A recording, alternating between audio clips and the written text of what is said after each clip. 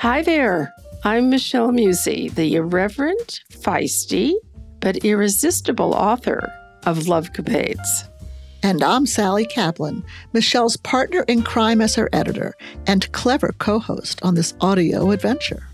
Welcome, everyone, to the Love Capades podcast. Welcome to episode 11 of the Love Capades podcast. Last time, we found Michelle studying international relations in a very personal way. She became embroiled in a couple of fascinating entanglements with two powerful Israeli men. Such memorable stuff. In this upcoming episode, you'll find our heroine in two more, oh my goodness, affairs. I can't wait for you to hear these stories. In fact, the second one is such a cliffhanger, which will spill into episode 12.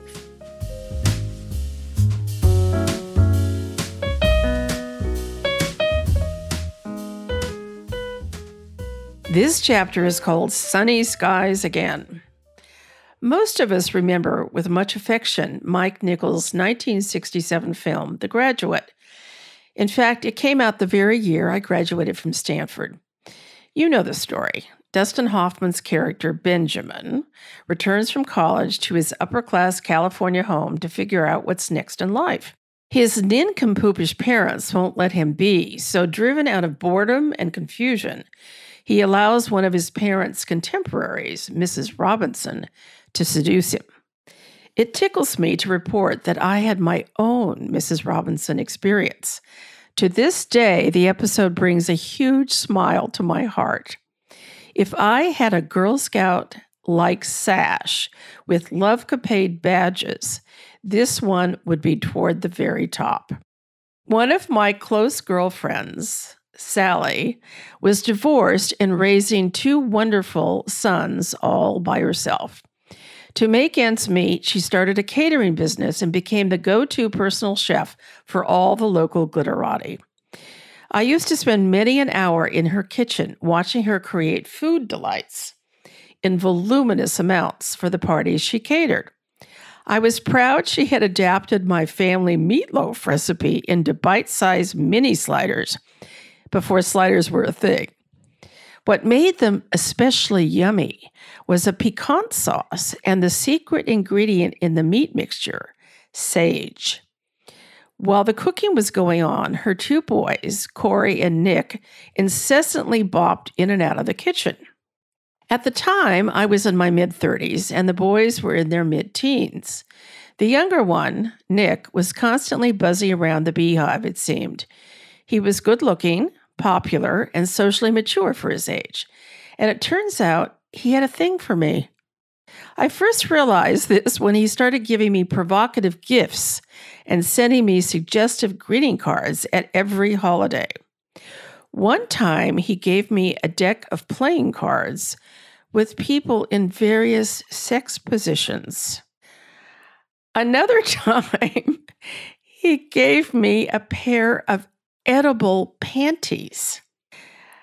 I guess he imagined he would be the one eating them off my bod. These gifts signaled with little subtlety that he fantasized about us. I still have the greeting cards that arrived over several years, and they are hysterical to read. I wish I could share them all with you. I will post a few of them on our Facebook page so you can see them. They are so funny. Eventually, Nick matriculated to USC in Los Angeles for college, which at that time was a more socially minded than academically oriented institution. The Trojans, don't you love that mascot name? were always a football powerhouse, and Stanford had a strong, if not lopsided, rivalry with them. During Nick's freshman year, he came north for the Stanford-USC game, staying with his mom in Menlo Park. He invited me to go to the game with him, which I was happy to do. USC won that year, as usual, but that wasn't the real game being played. Afterwards, we went to the British Bankers Club, the infamous scene of the Yossi meeting, to have a few drinks. Nick had a fake ID, of course, something every respectable college student acquired. Never a big drinker, after a few cocktails, I was in a pliable state, shall we say. I knew what he had up his sleeve when Nick suggested we go back to my house. Once there, we landed on the couch in the family room. Soon I felt the creeping hand of lust crawling stealthily along the back of the divan and onto my shoulders. I didn't know what to do, so I sort of froze. Next came the kissing. It was good kissing, so being a kiss addict, I decided just to give in to it. The kissing naturally moved on to active petting. Where did Nick learn such adept moves, I wondered. He was good at this stuff. We ended up in bed. Good grief, what was happening? More necking and rolling around under the covers. Just at the point of disrobing, I shrieked, "I can't do this. I'll never be able to look your mother in the face again." One of the all-time memorable lovecapade moments of my life. Poor Nick. Poor me. It's hard to unrev one's engines, even for a woman. At the time, I marveled at how a 19-year-old could make a serious play for the 40-year-old me. That took some major stones. I was no shrinking violet, so imagine the confidence required to take me on. But the heart wants what the heart wants, no matter what the age. Those must have been well-ensconced, long-suffering fantasies. For me, it was both flattering, unlike Shlomo, for instance, and intriguing, as I've always had a penchant for younger men, starting with Xander. Nick was very cute, adorable, in fact. That he wanted to make love to me was actually titillating. But there was that inner struggle again. Do what your body wanted, maybe even your heart, or follow the cultural pressure to behave. Well, that tug of war followed me to Los Angeles not too long after the first episode of Mrs. Robinson Revisited. Nick invited me to come down to LA for a weekend visit. I said yes, which proved that my inner jury had made the decision to go for it. He turned out to be my kind of host. We went to many of the cool spots in the Southland, to Prego, Wolfgang Puck's fabulous restaurant, where we chatted up a young Italian waiter named Bernardo and had a delicious meal. There it was again, love coupled with good food. Then off to Venice Beach to a happening nightclub. Nick knew me well. I liked to hang out in the in places to see and be seen. We were alike that way. Finally, it came time to go to his apartment, a place he shared with another guy. But that roommate was nowhere to be seen during my entire stay, banished in the name of love. This time, when we landed in bed, I was eager to experience Nick's lovemaking. Uninhibited sex is such a pleasure, so much more satisfying than when your mind gets in the way. One surprise was that he had the same condition as Sandro, a bent penis. 2 crooked weenies in one life must be a record. Just kidding. Luckily, it didn't interrupt the delight. For whatever reason, Nick and I never got it on again. If I knew why, I'd tell you. His busy college life no doubt played a part. My crazy life. Other relationships. Who can say? What I do recall is the day I attended Nick's wedding and reception some years later at a very fancy restaurant in San Francisco. He'd found a terrific girl, a very fortunate girl, with whom to settle down and have a family. I made sure to look very fetching in an all-pink ensemble with jaunty cloche, just to silently say, we had our moments and they were special. Bonne chance in your new life. Oh, and I'm quite sure his mother never had a clue. Thank heaven for small favors. So the next chapter, as we continue this adventure, is called Storm Cloud's Return. Earlier that same year, I had one of my big deal romances. Cupid's arrow had found the bullseye. You could say it fell in the naughty category, but then who's to say what is naughty or nice in affairs of the heart? The year was 1986, the year I turned 40. My real estate boss at the time, an elegant if not avaricious woman named Peggy, prompted me one day to pursue a client whose mugshot was splashed prominently on the business page of the San Francisco Chronicle. He'd been hired to be CFO of Wells Fargo Bank and was moving from a large southern city where he'd been president of a chain of banks to the West Coast. My mission, which I decided to accept, was to get him in the car and sell him a house. This was easier said than done. First, I needed to get through to him at the bank. Getting him to take a call from a stranger required a bit of finesse and a lot of persistence. Finally, his voice came on the other end of the line. I explained that I was a realtor from the Atherton area, and I wondered if he'd been introduced to that part of the Bay Area. He quickly told me that he was moving to Hillsborough, where the bank chairman and CEO both lived. A good real estate agent is skilled at dealing with objections. One way to do it is to keep the person talking. Be upbeat, be engaging, I said to myself. When we started using first names, I knew that Lance Palmer was going to agree to meet me. That very Sunday, he came down to my office to view an assortment of houses. I donned my most professional and flattering outfit, a tailored navy blue pantsuit, much more conservative than my usual fashion-forward get-ups. Let me say here that my father was a very funny man full of memorable expressions. One of those that works here is, and he used to say this to me frequently, navy blue picks up everything but men. I'm afraid, Dad, it didn't apply in this particular case.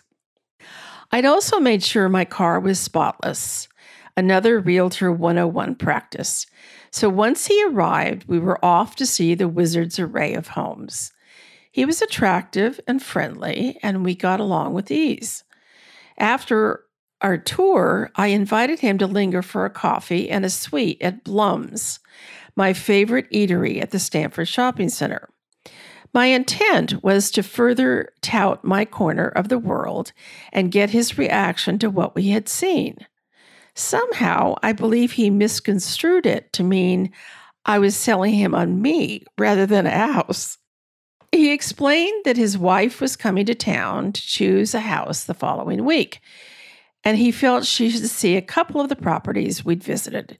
Great news. The fateful day arrived, and I took them both out to see the two top candidates.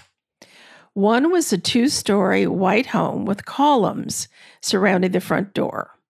It was the closest thing we had to a southern antebellum mansion. They liked it. Over dinner at one of our finest local restaurants, we discussed whether they should make an offer. Both were heavy smokers, and they nervously puffed away at the table like factory smokestacks. Mrs. Banker was very wifey looking. That is to say, nothing about her was remarkable.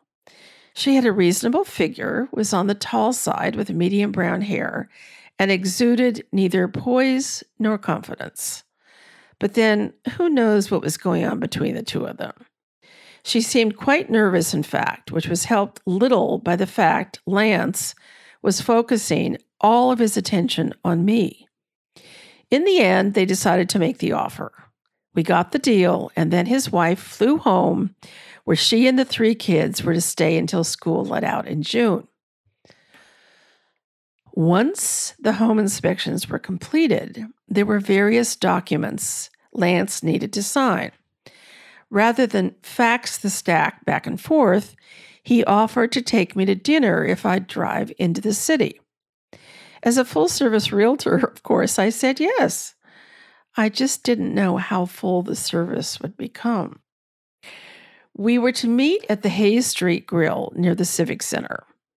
I was in the midst of another big real estate negotiation for a large parcel of land, so I arrived a bit late to our appointment. Lance was sitting on a stool at the cozy bar. I slid into the spot he'd saved for me, and right away the bartender told me I had a phone call. These were the days before our high-tech phones, so I'd had to leave the restaurant number for contact. You can kind of imagine how the important banker must have felt being upstaged by his real estate agent. Once at the table, we ordered wine and settled into choosing our meal.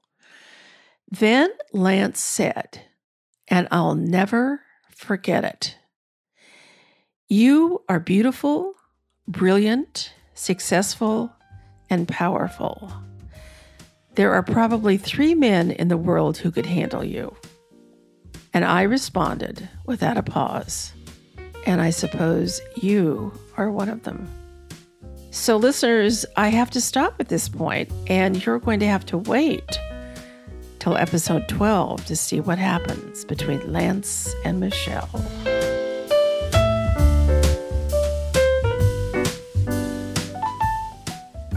Michelle, or should I call you Mrs. Robinson? That's a good one. But you know what's so interesting is in the Mrs. Robinson movie, famously, she was the older woman who seduced the young man. And in this one, it's the opposite. I know. It's Mrs. Robinson with a twist. Mrs. Robinson with a twist, exactly. So when you first learned of young Nick's interest in you, he was pretty obvious about it. So what is it with those gifts he was sending you? I mean, seriously, here I am in my mid-30s, and the younger son of one of my best friends, Nick, is sending me these erotic gifts. I mean, there was no subtlety whatsoever going on here. And not only was he sending me these erotic gifts, but every holiday he had gone out and chosen a greeting card that was also suggestive, erotic, and hysterically funny. I still have all the cards. I mean, they're priceless. Well, I can't wait to see on the Facebook page some of them, actually. But, I mean, it's just insane. Did he really send you edible panties? Oh, you got to be kidding me. No, totally. I got this gift in the mail. I opened it up, and it was labeled edible panties. Now, what was I supposed to think? That I was going to eat them myself? I don't think so. I just can't believe the balls, no pun intended. Anyway, so the first time that he kind of makes a play to seduce you, just remind us a little bit of what happens there, because some very funny lines that happen. Well, okay. So fast forward from the time he's 15 to he's about 19, and he is a freshman at USC. And as I said earlier, he was very socially adept and very kind of winsome. So the Stanford-USC football rivalry is a famous rivalry, and unfortunately, usually USC would win the games. But anyway, he was coming north to go to the game, and he contacted me and said, "Would you go to the game with me?" And of course, I was delighted because I was going to go to the game anyway, and, I liked Nick. So I said yes. We went to the game, which we lost. Then Nick took me to the British Bankers Club, which is a place where I had met Yossi, and plied me with drinks. And since I'm not a big drinker, the drinks were taking effect. And then we went back to my house. He took me home, and we sat on the couch in the family room. And I mean, it was unbelievable. All of a sudden, his hand is creeping along the back of the couch onto my shoulder. And I thought, okay, here we go. This is it, the big seduction scene. And then we started kissing. And because he was a good kisser, I kept kissing him. And then one thing led to another. And the next thing we know, we're in my bed. And at this moment, I thought, what the F are you doing? So, we're wrestling around under the sheets, and it gets to the moment of the big moment, and I just couldn't go through with it. I said to him, I can't do this. I'll never be able to look your mother in the face. So what was his reaction? Was he totally respectful? What happened to him? Well, he was crestfallen. I mean, he'd gotten that far, and then I pulled the plug. So he was, of course he understood, but it was just so dramatic. And then, of course, there was another chance to go further with the Mrs. Robinson story. So how much later was it that he invited you to come to LA? It was like, I don't know, 4 to 6 months later. It was, the football game had been in the fall, and I think I went to Los Angeles in spring. And when you said yes, did you know what was to follow, or you just kind of were in the moment and said yes? No. I knew what this was about. And I figured that I'd feel, again, it's kind of like when I used to go to Italy and feel free. So I was going to leave my home turf, go to his turf in Los Angeles. I knew what was going to happen, but I had decided that was okay. I wanted to experience it. So was part of why you felt so uninhibited when you really sealed the deal, no pun intended, because you were outside, you were away from home? Was that a piece of it? Yeah, that was a piece of it, definitely. Yeah. Also, there seems to be a theme, if I may say, with younger men. Is there a theme with younger men? What was it about him that drew you to him, other than his persistence? Well, I think that's an interesting question. First of all, it was very intoxicating that he wanted me and that he was young and gorgeous. And remember all the times I've said so far about how I love the grab you by the hair, drag you to the cave routine. Yes. Uh-huh. Well, here was a 19-year-old who was doing that. I mean, he was going for it. And it was compelling. It was, erotic. It was hot. So it was not only that, but the younger man thing. I've always liked younger men. And he was adorable. So why not? I let myself go for it. Yeah, you went for it. I love it. And a crooked weenie and all, huh? Oh my gosh. I mean, well, how could it be? I don't have. Sally, have you ever had a crooked weenie guy? I have. Okay. Well, maybe it's not so rare. It's just that I thought at that point, another crooked weenie. Well, 2 in one lifetime is kind of rare. But anyway. Yeah, exactly. And what I'm really delighting in how this turned out, this Mrs. Robinson chapter of your life, is that you went to his wedding. That is so touching. And tell us again, it's so divine how you dressed up for the occasion, and just tell us again that part. Well, fast forward quite a number of years. And of course, I had remained friends with his mother, who I think to this day has no idea what took place. And here Nick had found the girl he was going to marry, who was a lovely girl. And of course, I would be invited to the wedding.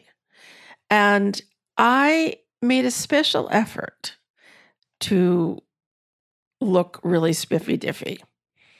And when I got there, and of course, here he is with his bride, and I had this tender remembrance, this tender memory of what we had shared. And silently, I said, well, we had our special moments, didn't we, Nick? But now you have a beautiful wife and a family to come. And yet I will always cherish our time together. And in my heart, I wished him well. It was a beautiful moment for me. And was there a moment from him back toward you? Well, I don't know. He didn't acknowledge anything out loud. I'm sure he noticed me, and I'm sure he had the memory as well. What I love about it is you made sure to look fetching, but it sounds to me like it wasn't that you were competing in any way or trying to be overly seductive to him in any way. It sounds to me like it was more celebrating the secret between you. Is that fair to interpret it that way? You've got it just right. I was not there to compete with his pride. I was there to celebrate his, nuptials and also to celebrate what we had shared together. And I think I've said already in other places in the podcast that whoever you are with, whether it's for a short time, a long time, whether you have seen the person last week or 10 years ago, you're always connected. You always are connected. And so I had this beautiful connection to Nick, and I was there to celebrate it, to celebrate his life, to celebrate our time together. It's just really, really lovely. So moving on, if that's okay, there's a second love affair in this episode that begins with Mr. Lance, the banker. And I love the way you kind of set it up where it, not knowing where this was going to land other than business, your boss at the time makes you pursue this guy that she sees as a big shot in the newspaper. And how did you feel about her telling you that? You said you kind of accepted it, but you weren't keen on accepting her push. Well, I remember the day she called me into the office. Now, I'm not a newspaper reader. For some reason, I don't like the touch of the newspapers, and I just don't read the news that way. So she called me into her office, and she had the San Francisco Chronicle on her desk open to the business page, which is, by the way, green, my favorite color. And she said, "Look at this, Michelle. This is a guy who's just been brought out from a southern city, and he's going to be the CFO of Wells Fargo Bank. He obviously is going to need a house. I want you to contact him." Well, I'm pretty willing to do stuff, whatever, but I didn't feel comfortable calling him up and making a cold call to this guy who was going to be a big deal at the bank. I just really didn't want to do it. But she had asked me to do it, so I tried, and it worked. And when you first met him, was there something that you found attractive about him, or did that come later? What was your first impression of him? Well, we had this conversation, and he was telling me he had no interest in Atherton, although he had actually gone to a Stanford Business School program at one point, so he was familiar with the area.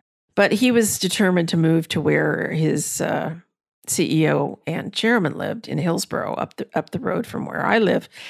But I convinced him to come at least take a look. So that was on a Sunday afternoon, a rainy Sunday afternoon. And I was in my office. There were very few people in there at the time. So he came walking through the door. And, he was an attractive man. He was well-dressed. He was attractive. I mean, I wasn't going pitter-patter like I had in some other situations, but he was attractive. But then we got in the car, we went and looked at the houses, and I could tell he was very easy to talk to. He was charismatic. He was an interesting man. So I realized he was an interesting man. But you're trying to sell, it sounds like you're trying to sell a home to him. That's all that's going on for you at that point, right? That's all that's going on for me. And so after our little roundabout tour, I said, well, let's grab a cup of coffee. Now that was my reason for doing that, was not to get to know him better, but to find out how he reacted to what we saw and if I could influence him to consider moving to my part of the world. So you're being a good businesswoman, right? Yeah, I was being a good real estate agent. And also, you're quite the salesperson. I mean, how smart to show him a Southern-like home, knowing he was from the South, and it spoke to him, right? Well, it just happened to be on the market, so I put it on the list. And of the maybe 6 or 7 houses we saw that day, there were 2 that interested him, and that was number 1 on the list.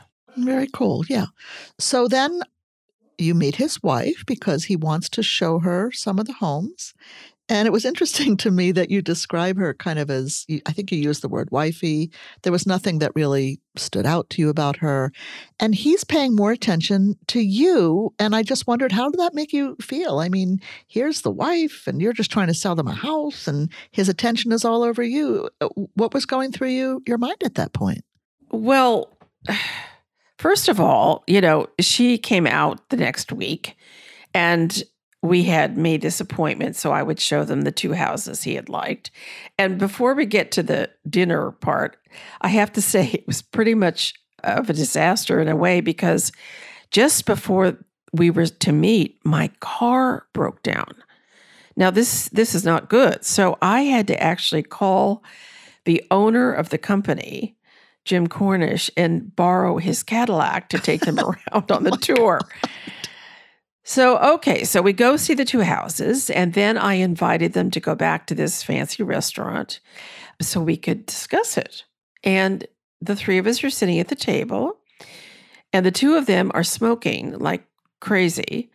And she was particularly kind of nervous, and I have no idea whether that was her nature, or if she was nervous about moving to California, if she was mad at her husband. I didn't know what her problem was. But anyway, during the dinner, in which I'm trying to get them to commit to making an offer on one of these properties, that was my intention. He was totally focused on me and flirting with me, really. And I thought, well, that's kind of strange and weird, and she must not be too happy about this. But anyway, finally they concluded they were going to make an offer on the antebellum house, and they did, and we got the deal, and then she flew home, never to be seen again. Never to be seen again. Okay. And then remind me how you got to the next meeting with him where he invites you to dinner. Okay. Well, once we were in contract, there's a series of things that take place, and one of them is inspections. So we had the house inspected, in which he had to be present for those inspections. And then I had to have him sign a whole bunch of documents. And it was pretty awkward to have to fax them up to San Francisco. But anyway, he suggested that rather than faxing them back and forth, that if I'd come and have dinner in the city, he'd sign the papers then. So great. Of course, I agreed to do that. But at that point, are you still in the headset of this is business? Absolutely. I was, getting the deal consummated. But I didn't really know what kind of deal was being what kind of deal was being consummated here? Michelle, you have a way with lines. Okay. So you get there. I think it's the Hay Street Grill, which is a wonderful place. You get there, and he's sitting on a bar stool, and he has a seat next to you. And what happened? That's a phone call for you? Are you serious? Yeah. So, and that was on the day we didn't have cell phones. So the day that I was to go up to the city, or the evening, and meet him, I was in the middle of a really big negotiation for a parcel of land. And my client was the builder, and we were trying to get this parcel of land under contract. And so I was in the middle of that negotiation. So I drive up to the city. I sit down next to him on the bar stool. And I had to leave the phone number for the restaurant as my contact in case somebody needed to reach me. So when I sat down, the bartender said, "You have a phone call." And I then had to take the phone call because it was about this big deal I was negotiating. Well, you can imagine how Lance must have kind of felt about that. Well, what's kind of cool about the whole thing is the setup that you're reminding us of. I mean, he's a big guy, and here you are kind of looking like an equal to him. You walk in to do a deal with him, and what happens? You're the one that has to leave for a phone call, kind of, I think you even used the word, upstaging him. And not every man would feel comfortable with that. So then what happened? Did he feel comfortable with it? Well, I have to interject now something that we've discussed before.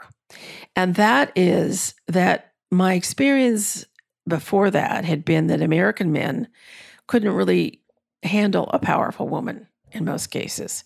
And that if they were intimidated, they didn't pursue me. here was an exception. I mean, here is a big, important, powerful guy on many levels. And I was exhibiting the same kind of prowess and power. And it did not put him off because, we sat down at the table after this phone call and the whole thing. And that's when he said to me these words, which are indelibly printed in my psyche. He said, "You are beautiful, brilliant, successful, and powerful. There are probably 3 men in the world who could handle you." Now, that's quite a statement. But obviously, he wasn't put off by all that. And then, as if in a movie scene, I responded without even a second's pause. And I said, "And I suppose you were one of them." Now, when you say that was what he said was one of the most significant lines you had ever heard, really, in your life from a man, what is it that makes you recall those lines? Just go a little deeper with me on that. Well, it's extremely complimentary, isn't it? I'm beautiful, brilliant, successful, and powerful. Who wouldn't want to hear that? And he meant it. Well, was it touching an insecurity in you or the opposite? No, it wasn't touching any insecurity. I thought to myself, well, he's pretty smart. He gets me. He gets me, and he's not put off by me. Right. Very, very seductive ingredients, right? I mean, that sentence was, or those 2 sentences were extraordinary, and I will never forget them. I remembered every word, and they are imprinted in my being, really. And it was rare. It was a rare thing, Sally. I mean, most men, I've obviously through the years had a lot of experiences with powerful men, and the stories that are upcoming will continue to demonstrate that. But here was a powerful man who was attracted to me in spite of my power.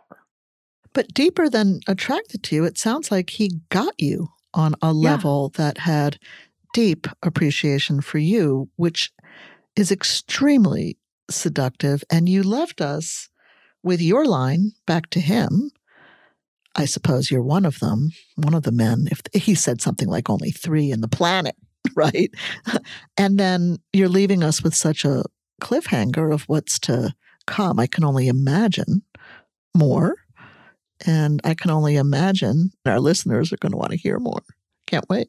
Yeah, definitely. I mean, there's more to come. It's quite a story. And it'll be revealed in episode 12. So there we are, left on a cliffhanger. Yep. Yep. Well, let me just say, it was one of the biggest lovecapades of my life. So let's see what happens in episode 12.